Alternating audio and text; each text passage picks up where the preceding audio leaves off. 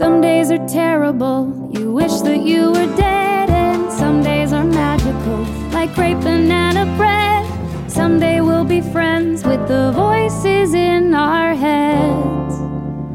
The voices in our heads. Hello, everyone. Congrats on not killing yourself this week. And welcome to another episode of The Voices in Our Heads. I'm your host, Christina Hutchinson. I'm recording this episode the day it comes out, the evening before it comes out, real last minute, because I woke up and there was a hurricane outside, y'all. I was reading an article not too long ago about how the hurricane season for the Atlantic is going to be extra bad. And I was like, ooh, cool. Just what we need. A little Corona. Oh. And man, the Citizen app is an app that I have on my phone. It's the app. If you follow me on Instagram, you see my Instagram stories. Sometimes I'll take screenshots of the weirdest crimes that are currently happening all around. And I'll set it to the song New York, New York by Frank Sinatra because I think it's really funny. But it's the Citizen app is what I use. Kevin, you have my pants. What the hell? Kevin is playing with my pants.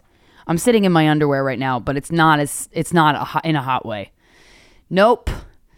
No. Not in a hot way. I promise. You could get, yeah, but Christina, no. It's not, I'm not being shameful towards myself. I'm accepting myself. Very on point for what we're about to explore in Nathaniel Brannon's 6 Pillars of Self-Esteem today, the act of self-acceptance. Kevin, you pick your squeakiest toy. Don't pick the squeakiest toy. Oh, you're so cute. I don't even care what you do.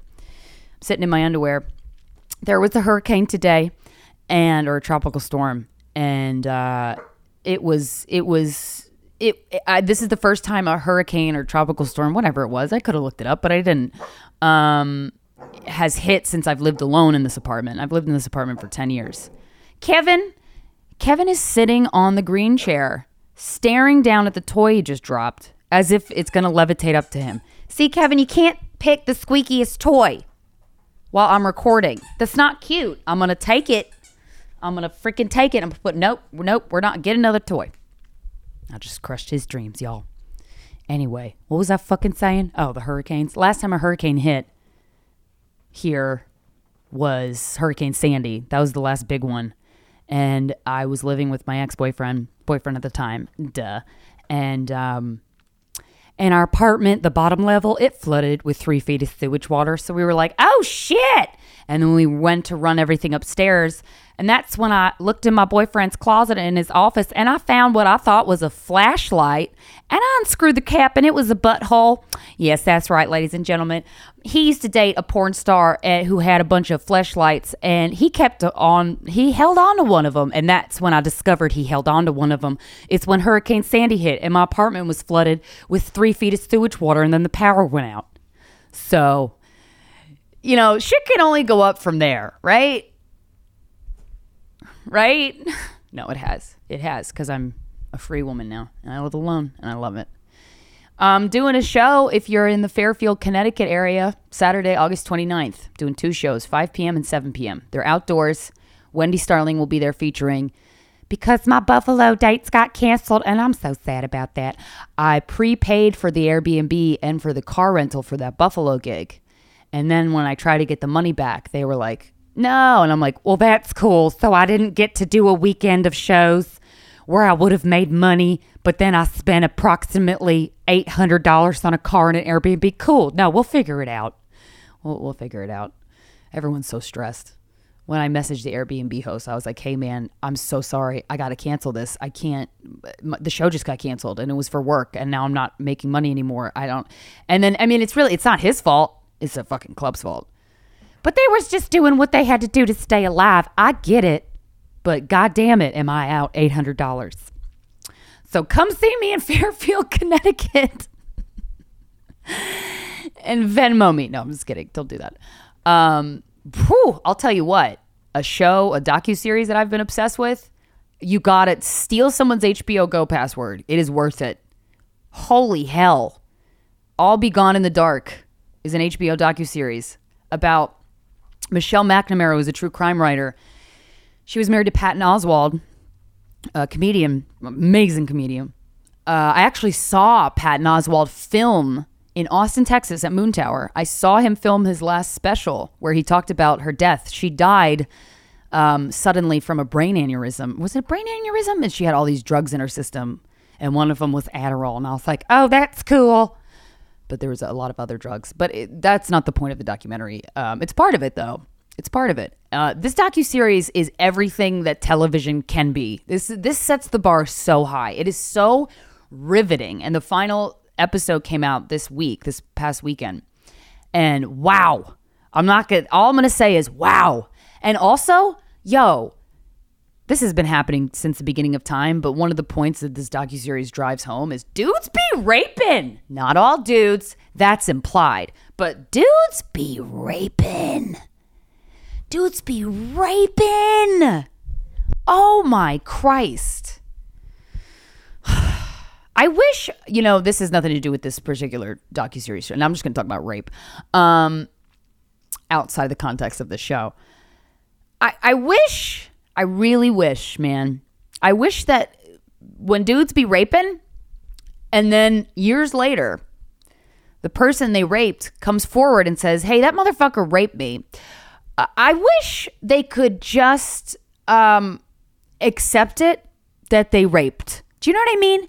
This goes so hand in hand with the theme of the part of 6 Pillars of Self-Esteem we're talking about. Self-acceptance is so important. And we think about all of these terrible issues in the world and society. We need to accept I fucking already accepted it. The men who do this, who rape, you gotta accept that you're raped. You be raping. You raped. Say you raped, okay? Because I cannot imagine what it must feel like for a victim of rape to come forward in the press with their name in the press. No one does that for fun. P.S. In case you didn't know, that's not like you know what I'm going to do today? Tell everybody this guy who's famous raped me and then get all these death threats. Cool. Because what happens when a woman, and I'm in comedy, so I pay close attention to it in the comedy arena. A woman will come forward and saying, this comedian sexually assaulted me, or whatever they did, something in the realms of sexual assault. And then other women will come forward, because it's never once, okay? It's hardly ever once. And then another woman will come forward and all these, and then the comedian, I'm thinking of Brian Callen. Fucking asshat. You fucking piece of shit. No one is going. He really doubled down on this statement. But let me read a portion of this article. It's from Vulture. Where do I want to start? I'll start from the beginning. A little over a month ago, comedian Chris D'Elia was accused of sexual misconduct. One of his close friends, also at the center of allegations. There's a new report in the LA Times. 4 women have gone on the record, which is not something any woman does for fun, because if you not go after a comedian, if you say this person who's a comedian did this to me, all the fans of that comedian are going to be like, no, you fucking whore. Like I saw it in his comment section. We've got your back, Brian. Fuck you. Okay? Go to hell. Yeah, I said it and I meant it, you piece of shit. They went on the record to accuse comedian, who cares what shows he is in, Brian Callen, of sexual assault and misconduct. The allegations span back to 1999 when former Mad TV cast member Catherine Fior Tigerman alleges Callen raped her. Tigerman told The Times that she watched the allegations against D'Elia play out last month, and when Callen's name began to be mentioned, she felt relief and thought, oh, I'm not by myself in this. I finally feel power against him. And if I can give that feeling to somebody else, that would be great. Like Tigerman, 3 other women shared their allegations against Callen in details with The Times. A former American Apparel employee named Rachel Green, Rachel from Friends, accused Callen of pinning her against the dressing room wall in 1999 and kissing her, which she immediately reported to her coworkers, which is great because you know what? When something like that happens, your response, the body's response system, when something like wild and what the fuck happens, fight, flight, or freeze. When you freeze, you don't even understand what's happening and you kind of black it out. When you fight, you punch the person back in the face. But when you flight, you run away. Claire Ganshart, who was an aspiring actress when she met Callen in 2012, when she was 23 and working at a New York coffee shop, said she had a 4-year affair with Callen while he was married, and that he told her in 2016 that women have a, quote, biological primal desire to be raped. You know what, Brian Callen? You can suck on my big old clit after I've rollerbladed for 18 hours. Fuck you. Okay? A comedian named Tiffany King has also alleged that in 2017, Callen tried to pressure her to give him oral sex in exchange for stage time and money at a time when he knew that she was struggling financially. Quote, "It was so humiliating. He was somebody I looked up to as a comedian who had control over something I loved." King told The Times, if it had been another woman, she could have done it and killed herself the next day because she felt so horrible. I mean, that could happen. Yeah, I'm not about to be like, well, no. I don't know. People, you don't know what anybody is going through, and an event can occur that really makes them crack. And then Callen released a fucking statement, and I watched it on his Instagram Live. And I'm not gonna. He's basically like, let me be clear. I did not rape anyone, buddy. 4 women are not gonna come forward saying, hey, he did this for fun. And it's also, I can't speak for these people, so I'm just surmising here. With everything I know about rape, because I feel like I know a lot about rape, doing that training, sexual assault victim advocate training in Bellevue Hospital, and just doing Guys We Fucked. It takes so long sometimes for a traumatic thing to settle in as even being traumatic, and then you deal with it, and that's so painful. So when a person finally has the courage, and I do believe it is courage, because the flack you get on the internet, that's a light way of putting it, is tremendously horrible. No one is doing this for fun. And I just wish, because I don't think that these women are being like, I hope he lives in a shack for the rest of his life. No one's fucking saying that. No one's saying that you should be banned from the world, okay? But fucking give me the decency of admitting you did it, you piece of shit, okay? Just fucking do it. Except, like, it's got to be really challenging for a person who's been raped, however they deal with it, if they go through waves of, oh, okay, it takes them a long time to accept it. That's really hard. But then to heal fully, I'm sure a victim of rape can heal fully without any communication with the person who did this to them. But my God, what a blow it must feel to come forward in the LA Times with your name out there saying, this motherfucker did this to me. And then he released a statement, no, I didn't. Fuck you. We cannot fix this problem of sexual assault in our society if your dumbass doesn't admit that you fucking did it. What do you think is going to happen? Because you understand, like, oh my God, I just think people are so, in these situations, these guys are so fucking stupid. Because if you came forward and you were brave enough to say, you know what, I did do that and I'm ashamed, or however you feel about it, own it, motherfucker, because then you can begin to heal, and then the person that you harmed can begin to heal, and then as a society, we can take this issue and go, how can we, what do we have to do as a society to make rape happen less? You know what I mean? I just get so mad. There was a fucking, the stories came out about another comic that I know very well, and I love him, and I hadn't talked to him in a long time, about him dating a 15-year-old when he was 30. And I read all the things that she'd said, and then I read his statement, and he doubled the fuck down, saying she was crazy and a drug addict. And I thought to myself, boy, if this motherfucker's lying and he's doubling down like this, fuck you. And then 2 very trusted people that are friends and colleagues in the comedy community had talked to several comedians that were much older who have started with this person. And they all said, yeah, everyone knew that he was dating this 15-year-old chick. And we were all like, what the fuck are you doing? And I'm like, you motherfucker.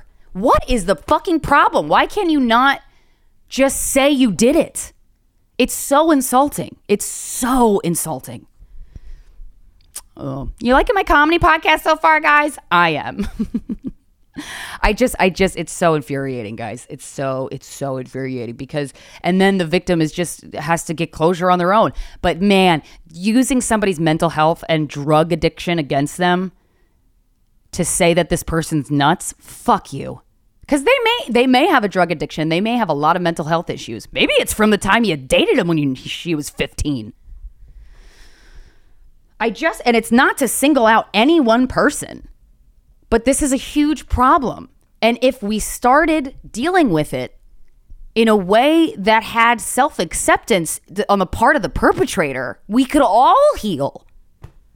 Dumbasses. You're fucking dumbasses. Anyway, let's do some comedy about how, well, this is also about how guys can be terrible, but not all men, okay?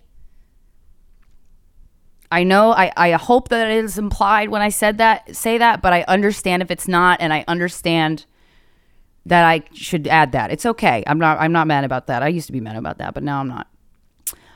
So you know what? Let's turn this train around and do some fuckboy theater, okay?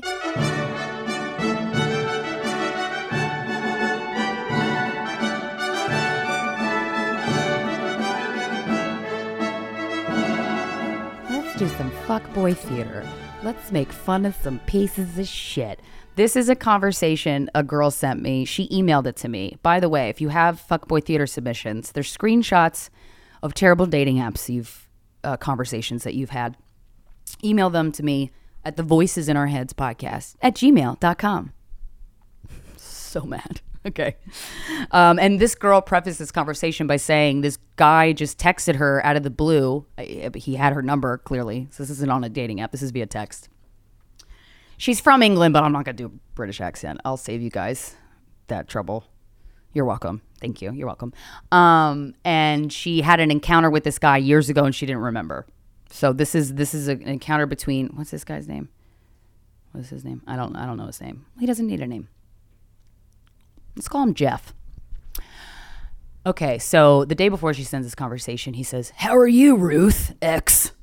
And then the next day he says, "You look well sexy, XX." Who is this? Adam. Well, we'll just say, Jeff. I met you at Latest Bar a while ago. Don't remember. Also, not sure what or where Latest Bar is. Must have been a long time ago, as I have been with my boyfriend for a year. You invited me back to yours. Then we got back to your place and went upstairs and fucked some other guy. Remember? No. Anyway, see you around. Latest Bar is in Brighton? Haven't even lived in Brighton for 3 years. It might be time for you to get over that. I'm over it. I was just reminding you. Must happen quite often if you can't even remember. I can't even remember some random person who I met on a night out at least 3 years ago. You're right. Also, quote, went upstairs, wouldn't have been my last house in Brighton. So it's actually at least 5 years ago when I was 20. LOL. Okay. Well, thanks for explaining that. You definitely remember it. Or you do it all the time. Either way, you're a bit of a cunt. You got to admit that's a fair statement. Why am I a cunt? Never mind. If you don't realize that's a cunty thing to do, then sorry, but you're fucking dense as well, love.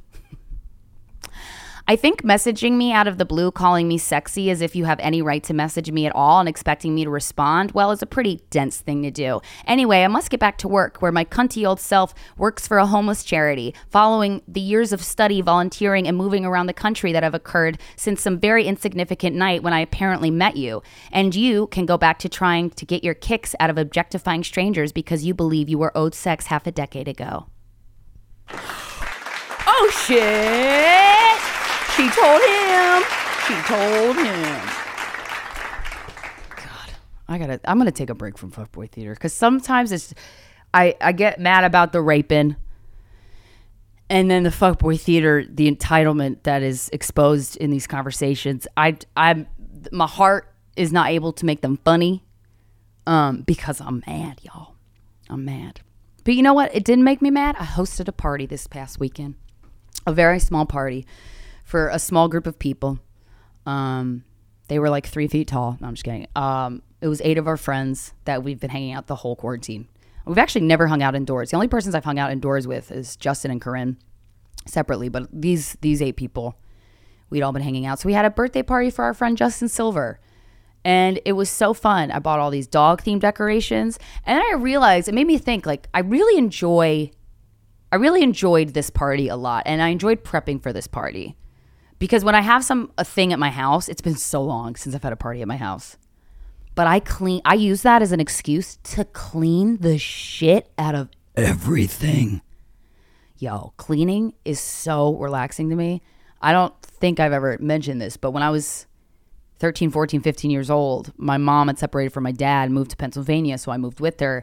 And she was on disability, but she also had a gig on the side to earn more money cleaning houses. And so I would clean houses with her, like almost every weekend, so that we could pay for my braces. That's really why we did it, to pay for my braces. And I was like, thanks, Mom. But I helped her clean the houses, and you could get into cleaning, man. Oof. Detailed cleaning I'm talking about. Get in every little inch. I cleaned my bathroom in preparation for this party. I cleaned the tiles on the walls of my bathroom. I was like, God damn. And then the night before, I had the upstairs clean, and I was just sitting in my queendom, and just looking around at all the cleanliness. I rearranged the books on my bookshelf. Oh my God. Organization is the key to success. That's what a teacher I hated said to me in 5th grade, and I hated her, and she hated me. But that quote still rings true. So I prepped for this party. It was very fun. And Corinne and I had a surprise planned. Our friend, who's also a stripper, we had her come over. She was wearing a mask the entire time, and we had her dressed as a puppy, or I guess a dog.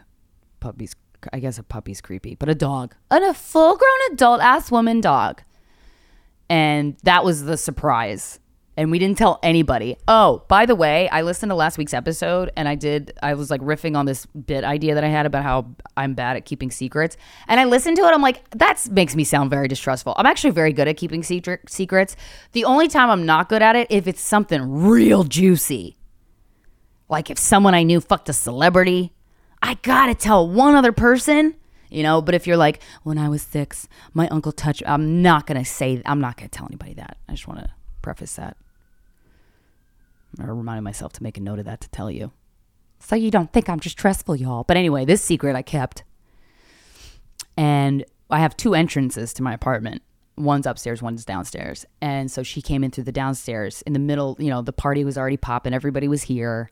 And then she put on the the dog costume. Sorry. She was not a minor. She's well over 18.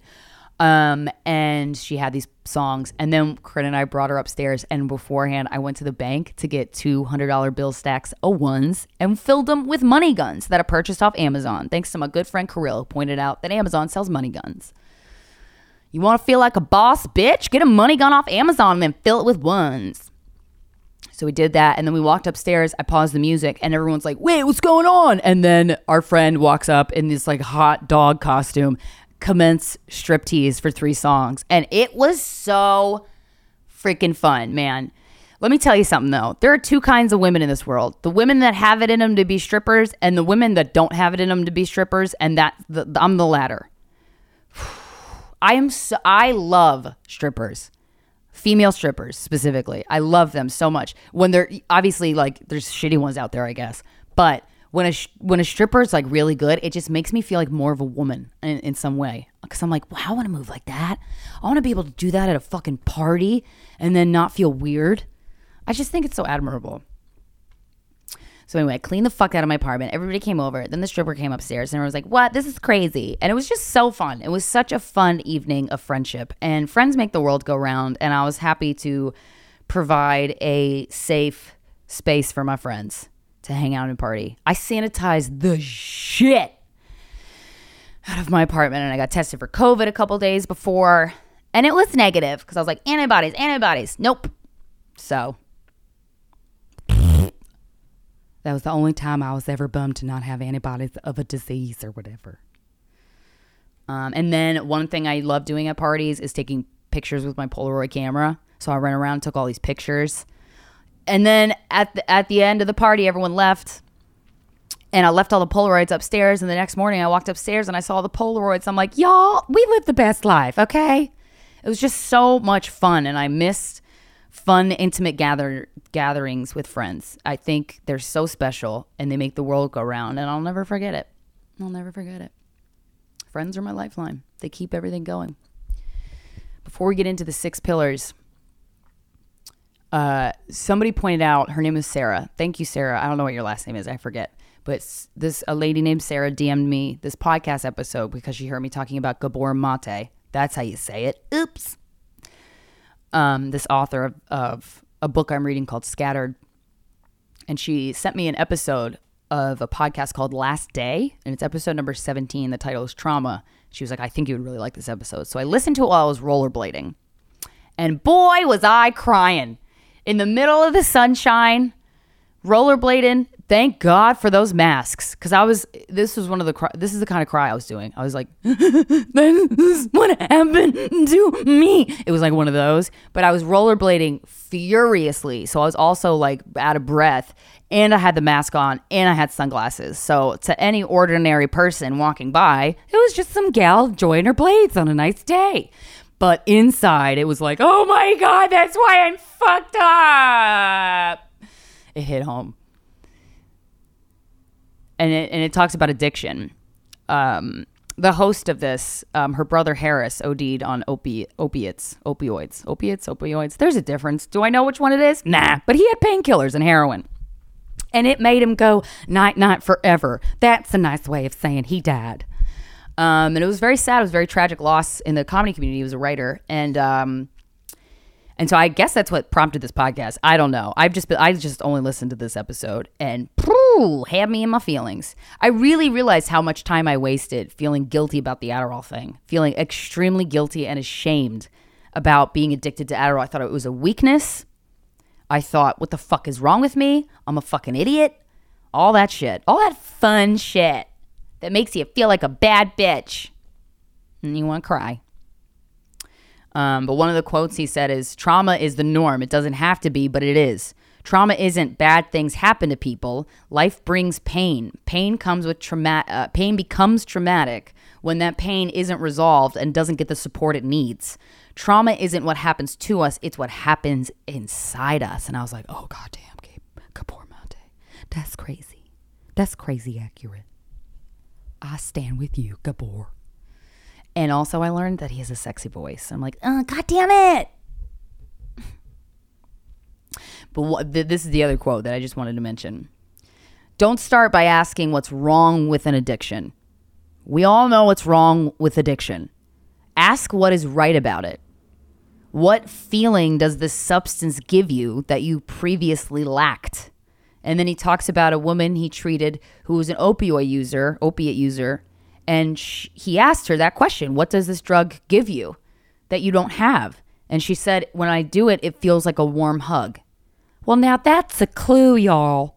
Get out your treasure map because we're going to find the root of that feeling. Such a great way to put it. What is right about your addiction? What does it give you? I love putting a positive twist on everything, and that quote had me, dancing in my blades. So next time a person in your life is struggling with addiction, don't be addicted to them. There's a reason why they're addicted. And then also what I found very interesting was the host of this podcast, this girl whose brother had OD'd, was very confused. How could Harris have OD'd on opioids? We had a great childhood, blah, blah, blah. And then Gabor Mate was like, our words about our childhood are missing a lot of moments. And I was like, oh, God damn. You hit me again, Gabor. It's true. Something I noticed with every person that has childhood trauma is they're so terrified of saying that a parent did anything wrong. And that stems, from what I know from my personal therapist, from survival mechanism. When you're a kid and you have this feeling, or it is made known to you, that perhaps mommy or daddy cannot take care of me the way I need them to take care of me, you go inwards and go, what can I do to make them love me, take care of me more, feed me, whatever it is. And then you grow up and you give people gifts and you don't need to give them gifts. And then people walk all over you and you're like, why? And then you realize it's because you're a freaking people pleaser, y'all. And it's exhausting. But really great stuff on addiction. Really great stuff. And the host, she was saying, I don't get why. He did this. We had a great childhood. And then Gabor was asking her questions. He goes, well, do you want to get personal? And she was like, yeah. And she was talking about how she has a work addiction, addicting to work. If I do a good job all the time. And that people kind of brag about being a workaholic. Bitch, stop bragging about that, okay? Let me tell you, I was one of those people that I was like, I'm just working so hard. I have so much to do. I don't even know. Like, my list is like so long. Like Kristen Wiig's character, Penelope on SNL. My list is like longer than yours. My list is like 18 miles. I don't even actually sleep because I'm just doing stuff. And I'm like always getting stuff done. I'm like uploading and editing and stuff. I'm like always reading. But I used to carry that around like a badge of honor. I'm a workaholic. No big deal. I work really hard. Thank you. But really, you're just covering up some holes of some emotional wounds, y'all. So, fucking have fun realizing that. God, this podcast is not as comedic as I was hoping. But you know what? Comedy is truth plus timing, and the truth is sometimes life's shit. Sometimes it is. Now I have so many things that I want to read from you from chapter 7 of Nathaniel Branden's The 6 Pillars of Self-Esteem, the definitive work on self-esteem by the leading pioneer in the field. What accent was that? Couldn't fucking tell you. Couldn't tell you. The practice of self-acceptance. I highlighted so much shit, but we have time. Don't worry. It's quarantine. We're not going anywhere. So self-acceptance. He says, without self-acceptance, self-esteem is impossible. Okay? In fact, it is so intimately bound up with self-esteem that one sometimes sees the two ideas confused, yet they are different in meaning, and each needs to be understood in its own right. Whereas self-esteem is something we experience, self-acceptance is something we do. Self-acceptance is action, y'all. Self-acceptance is my refusal to be in an adversarial relationship with myself. And then I had to be like, I think I know what adversarial means, but I'm not entirely sure. So I done Googled it, and it was what I thought. It means opposed or hostile. So if you have a hostile relationship with yourself, you don't accept yourself. So there's 3 levels of self-acceptance. Let's look at the first one, y'all. To be self-accepting is to be on my own side, to be for myself. In the most fundamental sense, self-acceptance refers to an orientation of self-value and self-commitment that derives from the fact that I am alive and conscious. Some people are self-rejecting at so deep a level that no growth work can even begin until and unless this problem is addressed. If it is not, no treatment will hold. No new learning will be properly integrated. No significant advances will be made. Psychotherapists who do not understand this problem or do not detect its presence will be baffled as to why certain clients, even after years of therapy, show no important improvements. You gotta accept yourself, y'all, because if you can't accept it, you can't fucking fix it. You gotta fix it. But first, before you fix it, you gotta accept it. And that's not very easy. Self-acceptance is my refusal to be in an adversarial relationship with myself. I'm just going to read that again because I thought it was an important quote. That was really cute. An attitude of basic self-acceptance is what an effective psychotherapist strives to awaken in a person of even the lowest self-esteem. It entails the declaration, I choose to value myself, to treat myself with respect, to stand up for my right to exist. And you'd think like, of course I stand up for my right to exist. Yeah, do you though? Do you? Think about it. So many times when I'm trying to deal with myself and trying to keep tally of like, am I respecting myself? Am I treating myself well? I say, how would if a friend was in this exact same scenario and they came to me and they were like, Christina, what do I do? Would I tell them to do what I'm doing? And then I either go, yeah, or no. But you got to keep tally. You got to choose to value yourself. Self-acceptance entails the declaration, I choose to value myself, to treat myself with respect, to stand up for my right to exist. I repeat. When we are on the brink of suicide, it can make us pick up our telephone and call for help. From the depths of anxiety or depression, self-acceptance can lead us to the office of a psychotherapist. After we have endured years of abuse and humiliation, it can fling us into shouting, no! No! When all we want to do is lie down and die. It can impel us to keep moving. It is the voice of the life force. It is selfishness in its noblest meaning of the word. If it goes silent, self-esteem is the first casualty. Oh, that's a war metaphor, y'all. Not really. That's the first level. Let's look at the second level. Let's look, boys and girls, let's take a journey and look at the second level. Self-acceptance entails our willingness to experience, that is, to make real to ourselves without denial or evasion that we think what we think, feel what we feel, desire what we desire, have done what we have done, and are what we are. Sounds like a Dr. Seuss novel, but it ain't. It is the refusal to regard any part of ourselves, our bodies, our emotions, our thoughts, our actions, our dreams, as alien, as not me. It is our willingness to experience rather than to disown whatever may be the facts of our being at a particular moment. To think of our thoughts, own our feelings, that one was for me, and be present to the reality of our behavior. Can you imagine if we lived in a fucking world where even 10 people were accepting of the reality of their behavior? I mean, Jesus Christ. The willingness to experience and accept our feelings carries no implication that emotions are to have the last word on what we do. I may not be in the mood to work today. I can acknowledge my feelings, experience them, accept them, and then go to work. I will work with a clear mind because I have not begun the day with self-deception. Boy, oh boy, did I need to hear that. A lot of times we wait for inspiration to strike to, for example, this person wanted me write a book proposal. I'm trying to write this fucking book proposal. It's going to be real good, but I'm trying to write it. Procrastinate. Boy, do I procrastinate because I have this illusion in my head that I need to be so stressed out by how little time I have left to turn something in that I'll just fucking do it. Because I wait around all week for inspiration to strike when I don't feel like fucking writing. But in reality, if I go, you know what? I don't feel like writing. Breathe into it. I don't feel like writing. Why? I could go through why, whatever. And then I take a deep breath, maybe a couple deep breaths. Keep breathing or else you'll die.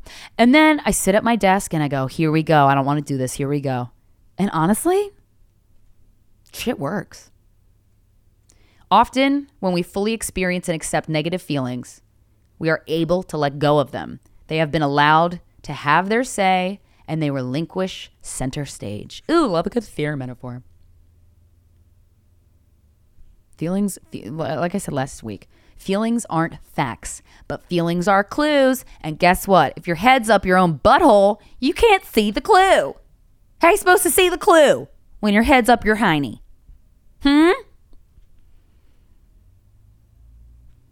If I am thinking these disturbing thoughts, I am thinking them. I accept the full reality of my experience. If I am feeling pain or anger or fear or inconvenient lust, I love that, inconvenient lust, story of my fucking life, or inconvenient lust, I'm feeling it. What is true is true. I do not rationalize, deny, or attempt to explain away. And that's where I have a problem because I always tend to explain it. I am feeling what I am feeling, and I accept the reality of my experience. If I have taken actions of which I am later ashamed, the facts remain that I have taken them. That is the reality, and I do not twist my brain to make the facts disappear. I do that, though. I am willing to stand still in the presence of what I know to be true. What is. That's easier said than done, Nathaniel. To accept is more than simply to acknowledge or admit. This is very important, kids. I repeat, to accept is more than simply to acknowledge or admit. Yeah, I did it. Fuck you. Let's take Bryan Callen, for example. And it sounds like I'm trying to single him out. It's just so many fucking guys. This tale as old as time. But let's take a person who got accused of sexual assault. Bryan Callen, that's just one of them. To accept is more than simply to acknowledge or admit. It is to experience stand in the presence of, contemplate the reality of, absorb into my consciousness. Consciousness. Did I say it right? Who cares? I care. I'll figure it out later. I need to open myself to and fully experience unwanted emotions, not just perfunctorily recognize them. For example, suppose my wife asked me, stop bragging, I get it, you're married. Suppose my wife asked me, how are you feeling? And I answer in a tense, distracted manner, rotten. Then she says sympathetically, I see that you are feeling really depressed today. Then I sigh. The tension begins to flow out of my body, and in an altogether different tone of voice, the voice of someone who is now real to himself, I say, yes, I am feeling miserable, really miserable. And then I begin to talk about what is bothering me. When, with my body tense to resist the experience of my feelings, I had answered rotten, I was denying my emotion at the same time that I was acknowledging it. That's a very intricate idea, but I get it. I had to read it a couple times, but I get it. ADD, y'all. Whoopsies. But when he said rotten, yes, he was honoring how he felt, but he was just leaving it at that. And he was kind of denying the depth of the emotion. My wife's sympathetic response helped me to experience it, which cleared the way for me to begin to deal with it. Experiencing our feelings has direct healing power. And that's what I'm trying to say with the rape example. And why it's so infuriating to me when multiple women come forward saying, this person raped me. And then the person doubles down and was like, no, didn't. But I didn't though. I didn't do it. Motherfucker, we are trying to make this world a better place. Do you understand me? Okay? And in order for us to do that, you need to stand in what you did, little man. Okay? And this is not saying you should die. This is not saying you should go broke for the rest of your life and suffer, because you should not. But if you cannot even fucking accept the fact that you did that and deal with the man in the mirror, well, then we're going to have a problem, aren't we? And we're not going to be able to solve the rampant degree of sexual assault that happens in this world. And it just, and one of the reasons why it pisses me off is it's so possible. I see the way through. I see it. But that involves the person doing the shitty thing to sit in it and fucking own it, because then that person will heal and he will be less of a piece of shit to his wife, to his daughters, to other women, to his mom, to the mailman, to the guy at CVS. Everybody. Everybody wins. And it's not some, I'm going to get you and you're going to be punished forever. No. You know who has the potential to be punished forever? A victim of something as traumatic as rape. Okay? Anyway, really going on some rants here. Oh, I love this quote. I cannot forgive myself for an action I will not acknowledge having taken. I mean, yeah. But I used to brag to my ex, because we were together for 7 years, and all we did was talk. We talked each other's heads off, and we had very enjoyable conversations together. And one of the things I would say to him is like, I'm allergic to bad feelings. And he would always say, like, you only hear what you want to hear, and you only see what you want to see, in a more adorable way, because, you know, I'm not ill-willed by any means. Because if I've hurt somebody's feelings, I lean into that shit and go, I'm so sorry.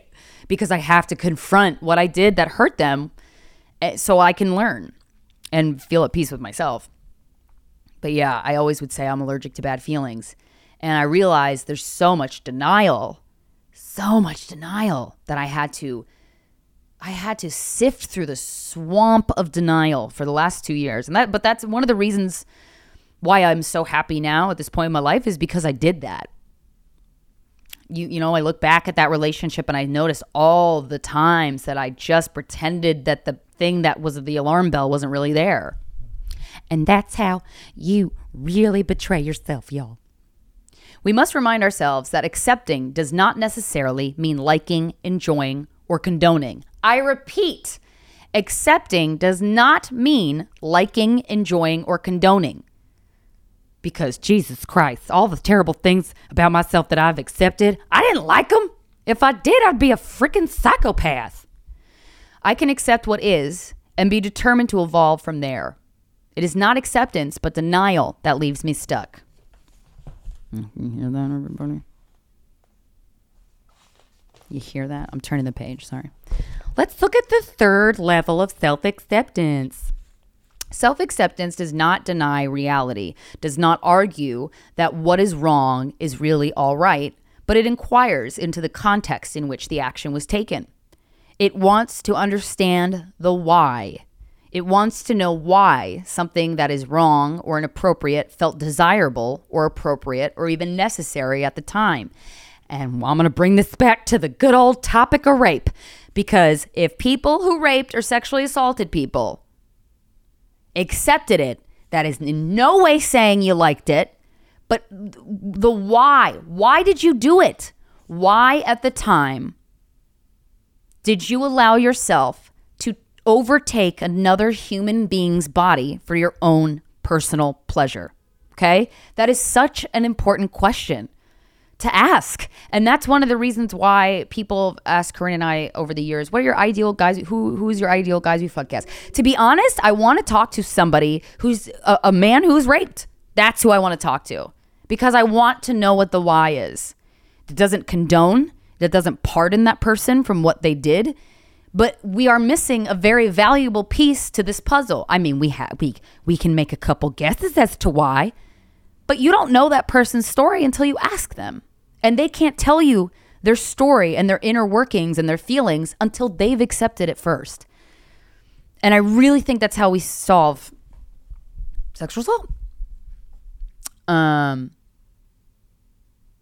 We do not understand another human being when we know only what he or she did is wrong, unkind, destructive, or whatever. I repeat, we do not understand another human being when we know only that what he or she did is wrong, unkind, destructive, or whatever. We need to know the internal considerations that prompted the behavior. There's always some context in which the most offensive actions can have their own kind of sense. This does not mean they are justified, only that they can be understandable. I'll bring up rape again, but I'll hold off. So here's an exercise that he suggests. By way of introducing clients to the idea of self-acceptance, I often like to begin with a simple exercise. Simple. It can offer a profound learning experience. Stand in front of a full-length mirror and look at your face and body. Notice your feelings as you do so. I am asking you to focus not on your clothes or your makeup, but on you. Notice if this is difficult or makes you uncomfortable. It is good to do this exercise naked. And I went downstairs and I was like, I'm going to go and stand in front of my mirror, fucking butt ass naked. And I'm going to look at myself and notice how I feel. And there was, immediately I went to, that's weird. And then I just, instead of going, well, no, it's not. Well, Christina, stop being so hard on yourself. Just accept that you think it's weird. Do you know what I'm saying? It's okay. That doesn't mean it's right. And I just took a couple breaths and stared at my naked ass body. And then by the end, I was like, girl, you look good. You look good, girl. Thank you. You're welcome. You may find yourself protesting, but I don't like certain things about my body. So how can I accept them unreservedly and completely? But remember, accepting does not necessarily mean liking. Even though you may not like or enjoy everything you see when you look in the mirror, you are still able to say, right now, that's me. And I don't deny the fact. I accept it. That is respect for reality. When I was a kid, people had respect for reality, but not no more. I mean, we see it play out in politicians all the time. Fucking the president of the United States is the person who has the least respect for reality. Jesus Christ. Anthony Fauci's like, guys, keep wearing the mask. They help. This coronavirus is really bad. And you're like, Anthony, maybe you need some throat coat tea. No, I'm fine. Don't worry about it. Okay, you sure? Yeah, but wear a mask. And then Trump's like, don't wear a mask. And he's like, no, but don't listen to him. Wear a mask. It's just, what the fuck is everyone smoking? When clients commit to doing this exercise for 2 minutes every morning and again every night for 2 weeks, they soon begin to experience, hold on, I gotta turn that page, the relationship between self-acceptance and self-esteem. A mind that honors sight honors itself. Woo, that ain't a good quote. I'll repeat that again. A mind that honors sight honors itself. You know, I used to, well, I'm still like this because one of the things you may know about me if you've been listening to all these episodes is that one of my Achilles heels with my body, with my physical appearance is acne. And so for the longest time, if I was going through a breakout, I hooked up. There's one day where I went to the hardware store and I went and bought dimmers for all my lights, y'all. And I plugged them in to every light I have, y'all. And I put it on just the dimmest little setting so that when I looked in the mirror, I didn't see any acne because what I can't see can't hurt me. But guess what? It can. It can. Listening to feelings. You know, that's a hard one. The act of experiencing and accepting our emotions is implemented through 1, focusing on the feeling or emotion, 2, breathing gently and deeply, allowing muscles to relax, allowing the feeling to be felt, and 3, making real that this is my feeling, which we call owning it. Own that shit, girl. Own it. Own it. In contrast, we deny and disown our emotions when we 1, avoid awareness of the reality, like when you purchase dimmers for all your lights because you don't want to look in the mirror to see your acne. 2, constrict our breathing and tighten our muscles to cut off or numb feeling. Do that too. 3, disassociate ourselves from our own experience, in which state we are often unable to recognize our feelings. Can't figure out what to do with that pizza of a face if you don't recognize it, y'all. Oh, and here's an example of a client that I thought, he gives a personal example, but I think this example is really good. And it shows that owning your feelings is, you can really fight back against that. And I've done that personally in therapy. But here's an example of one of his clients. One day, a client began reproaching herself for feeling anger at her husband over the fact that he was leaving on a 2-week business trip. She called herself irrational. She called herself stupid. She told herself it was ridiculous to feel this way, but the anger persisted. No shit, Sherlock. She didn't know. It's okay. She didn't know. No one has ever talked herself or anyone else out of an unwanted emotion by hurling insults or delivering a moral lecture. Wish someone told me that when I was 6. I asked her to describe her feeling of anger, to describe where in her body she experienced it and how exactly it felt to her. My therapist always does that. Where is the feeling? Where does the feeling live in your body? What does the feeling feel like? Where is it in your body? And now I start asking myself that because she asked me so much. I'll be at home being like, I'm mad. Where is it? It's in my right titty. Okay, that's something. My goal was to have her enter the feeling more deeply. Annoyed and irritated by my request, she demanded, what good would that do? I don't want to feel the anger. I want to get rid of it. I persisted, and gradually she began to describe feelings of tension in her chest and a tight knot in her stomach. Then she exclaimed, I feel indignant. I feel outraged. How can he do this to me? Then, to her astonishment, the anger began to dissolve, and another emotion emerged in its place, anxiety. I asked her to enter the anxiety and describe it. And again, her first response was to protest and ask what good it would do. I guided her to experience the anxiety, to immerse herself in it while being a witness to it, describing everything she could notice, and to discover if perhaps it would speak to her. My God, she cried, I'm afraid of being left alone. And again, she began to rebuke herself. What am I, a child? Can't I be on my own for 2 weeks? I asked her to go more deeply into the fear of being alone. She suddenly said, I'm afraid of what I might do when he's gone. You know, other men. I might get involved with another man. I don't trust myself. By now, the anger was gone. The anxiety had dissolved. The fear of loneliness had faded away. To be sure, a problem remained that had to be dealt with. But now, since it was admitted into conscious awareness, it was capable of being dealt with. I mean, goddamn. An example, personal example for me, one time my therapist, I entered her office. I was actually kind of oddly excited. I was in the midst of this like toddler temper tantrum rage fit. And I happened to have therapy that day. And I hadn't felt that feeling in so long since I was dating my ex. And I was almost like, kind of glad that I was feeling it on a day that I had therapy. Because I'm like, can you fucking fix this shit, doc? Because I can't. And I walked into her office and I was just fucking pissed. Pissed to the level of being rude to strangers. And that turns into shame of like, Christina, you being such a bitch to strangers. Like when I'm that way, and it's rare that I am, but when I am in that state, instead of saying, excuse me, if someone's in my way, I just go, move, and I keep walking. It's so rude. So fucking rude. And that also gives me empathy when I see people acting nuts on the street. I'm like, you don't know what they're going through. But she asked me that day in therapy, I remember she was like, okay, so let's do some exercises to calm down. And I was like, I don't want to calm down. And I never really noticed that I don't want to calm down. She goes, you don't want to calm down. That's interesting. Why don't you want to calm down? And we talked about it a little. And then eventually I said, because when I calm down and when I'm still, bad things happen. And then after I said that, I was like, ooh, where'd that come from? But then she's like, it came from when you were a little girl and you weren't sure what kind of mom you were going to get that day because she was on medications. She'd throw things. Sometimes she would be really sweet and loving. Sometimes she wouldn't. And you always had to be on high alert to know what kind of mom you were getting that day. And so when you're not on high alert is when you're relaxed and you're breathing deep and your pulse is regular. And then you thought your survival mechanisms from a child were so ingrained in you that you believed unconsciously, subconsciously, that if you were to sit still, you would die, basically.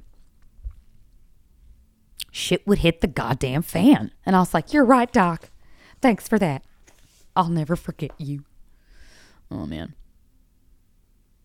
He talks about an experiment that you can do, that you yourself can do. Do it when you're alone, though, because don't bring anybody else into your own hell. Come on. That's more for me. I often find it useful to invite clients to do the following exercise by way of deepening their understanding of self-acceptance. Take a few minutes to contemplate some feeling or emotion of yours that is not easy for you to face. Insecurity, pain, envy, rage, sorrow, humiliation, fear. You know, all the fun shit. When you isolate the feeling, see if you can bring it into clear focus, perhaps by thinking or of imagining whatever typically evokes it. What brings on this feeling of humiliation, for example? Then breathe into the feeling, which means focus on the feeling while imagining you are directing the flow of air to it and then from it. Imagine what it would feel like not to resist this feeling, but to accept it fully. Explore the experience. Take your time. Practice saying to yourself, I am now feeling humiliation, for example, and I fully accept it. At first, this may be difficult. You may find that your body tenses in protest. It will, trust me. But persevere. Concentrate on your breathing. Think of giving your muscles permission to let go of their tension. Remind yourself, a fact is a fact. That which is, is. If the feeling exists, it exists. Keep contemplating that feeling. Think of allowing the feeling to be there rather than trying to wish it or will it out of existence. Because that's what I tried to do all 31 years of my life. I'm 32 now, so the past year's been a little better. But I would just sit in my living room and just be like, I'm going to wish on a star that this feeling goes away. It never does. When we fight the block, it grows stronger. When we acknowledge, experience, and accept it, it begins to melt. Love that. Love that. If we accept the fact that right now, at this moment, we refuse to accept that we feel envy or anger or pain or longing, for example, or we refuse to accept that we once did or believed such and such, that like the earth was flat, for example. If we acknowledge, experience, and accept our resistance, we discover a supremely important paradox. The resistance begins to collapse. Oh, that's fun. Isn't that fun? Oh my God, y'all, Kevin's sleeping and he's so cute. Oh, so here's an example that he gives of a client, a difficult client. This is a difficult client. And let me tell you something. I have been this difficult client. Woo-wee. And so have you probably. We're all human, girl. It's okay. Sometimes in therapy, when a person has difficulty accepting the feeling, I will ask if he or she is willing to accept the fact of refusing to accept that feeling. I asked this once of a client who was a clergyman and who had great difficulty in owning or experiencing his anger. Just the same, he was a very angry man. Because you can't fight it. You can't fight that block. If you don't accept it, you're fighting it. And if you fight anger, it'll only grow into more anger. My request disoriented him. Will I accept I won't accept my anger? He asked me. When I answered, that's right, he thundered, I refuse to accept my anger and I refuse to accept my refusal. I asked, will you accept your refusal to accept your refusal? We've got to begin somewhere. Let's begin there. And if I know this client, I don't know this client, but he's probably like, fucking dumb fuck. Probably got so pissed over that. I asked him to face the group and say, I'm angry, over and over again. Soon he was saying it very angrily indeed. Then I had him say, I refuse to accept my anger, which he shouted with escalating vigor. Then I had him say, I refuse to accept my refusal to accept my anger. We're in the Matrix. Which he plunged into ferociously. Then I had him say, but I am willing to accept my refusal to accept my refusal. Say that 10 times fast, bitch. And he kept repeating it until he broke down and joined in laughter of the group. Isn't that nice? If you can't accept the experience, accept the resistance, he said. And I answered, right. If you can't accept the resistance, accept your resistance to accepting the resistance. Eventually, you'll arrive at a point that you can accept. Then you can move forward from there. So are you angry? I'm filled with anger. Can you accept that fact? I don't like it. Can you accept it? I can accept it. Good. Now we can begin to find out what you are angry about. Oh, he done therapied the shit out of that guy.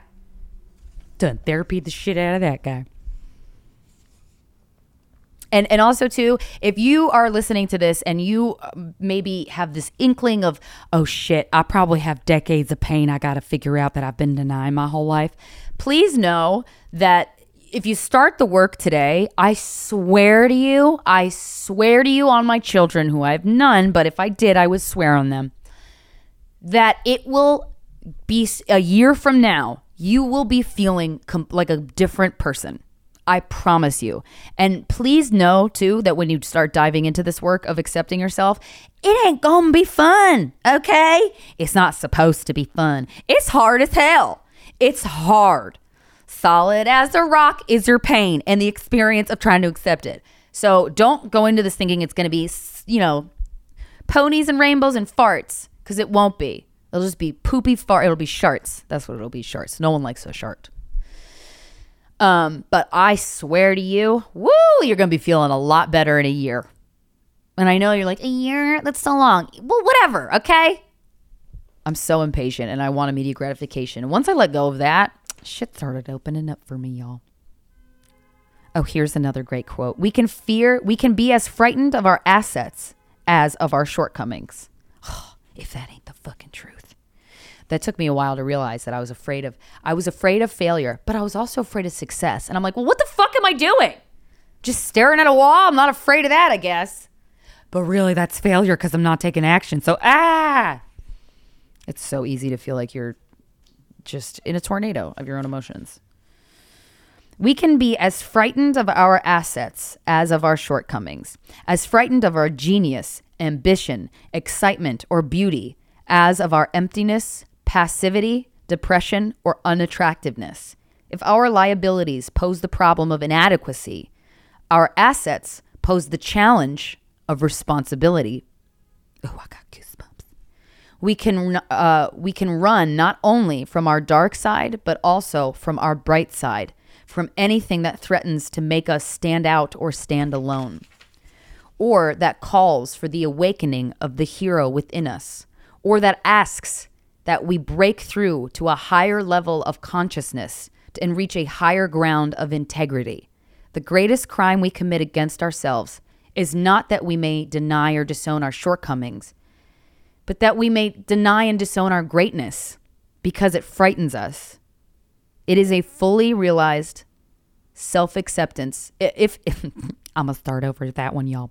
If a fully realized self-acceptance does not evade the worst within us, neither does it evade the best. The practice of self-acceptance is the second pillar of self-esteem.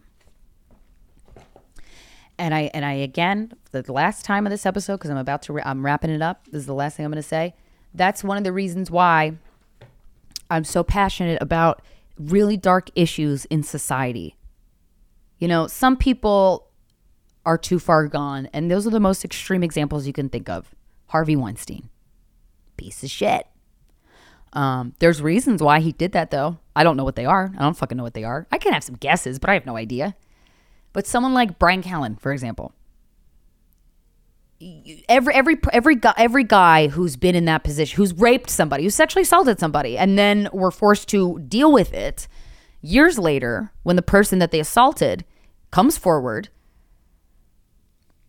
and then when they double down on it, it's just this is why this is heartbreaking, and it goes along with everything I just fucking said about self-acceptance.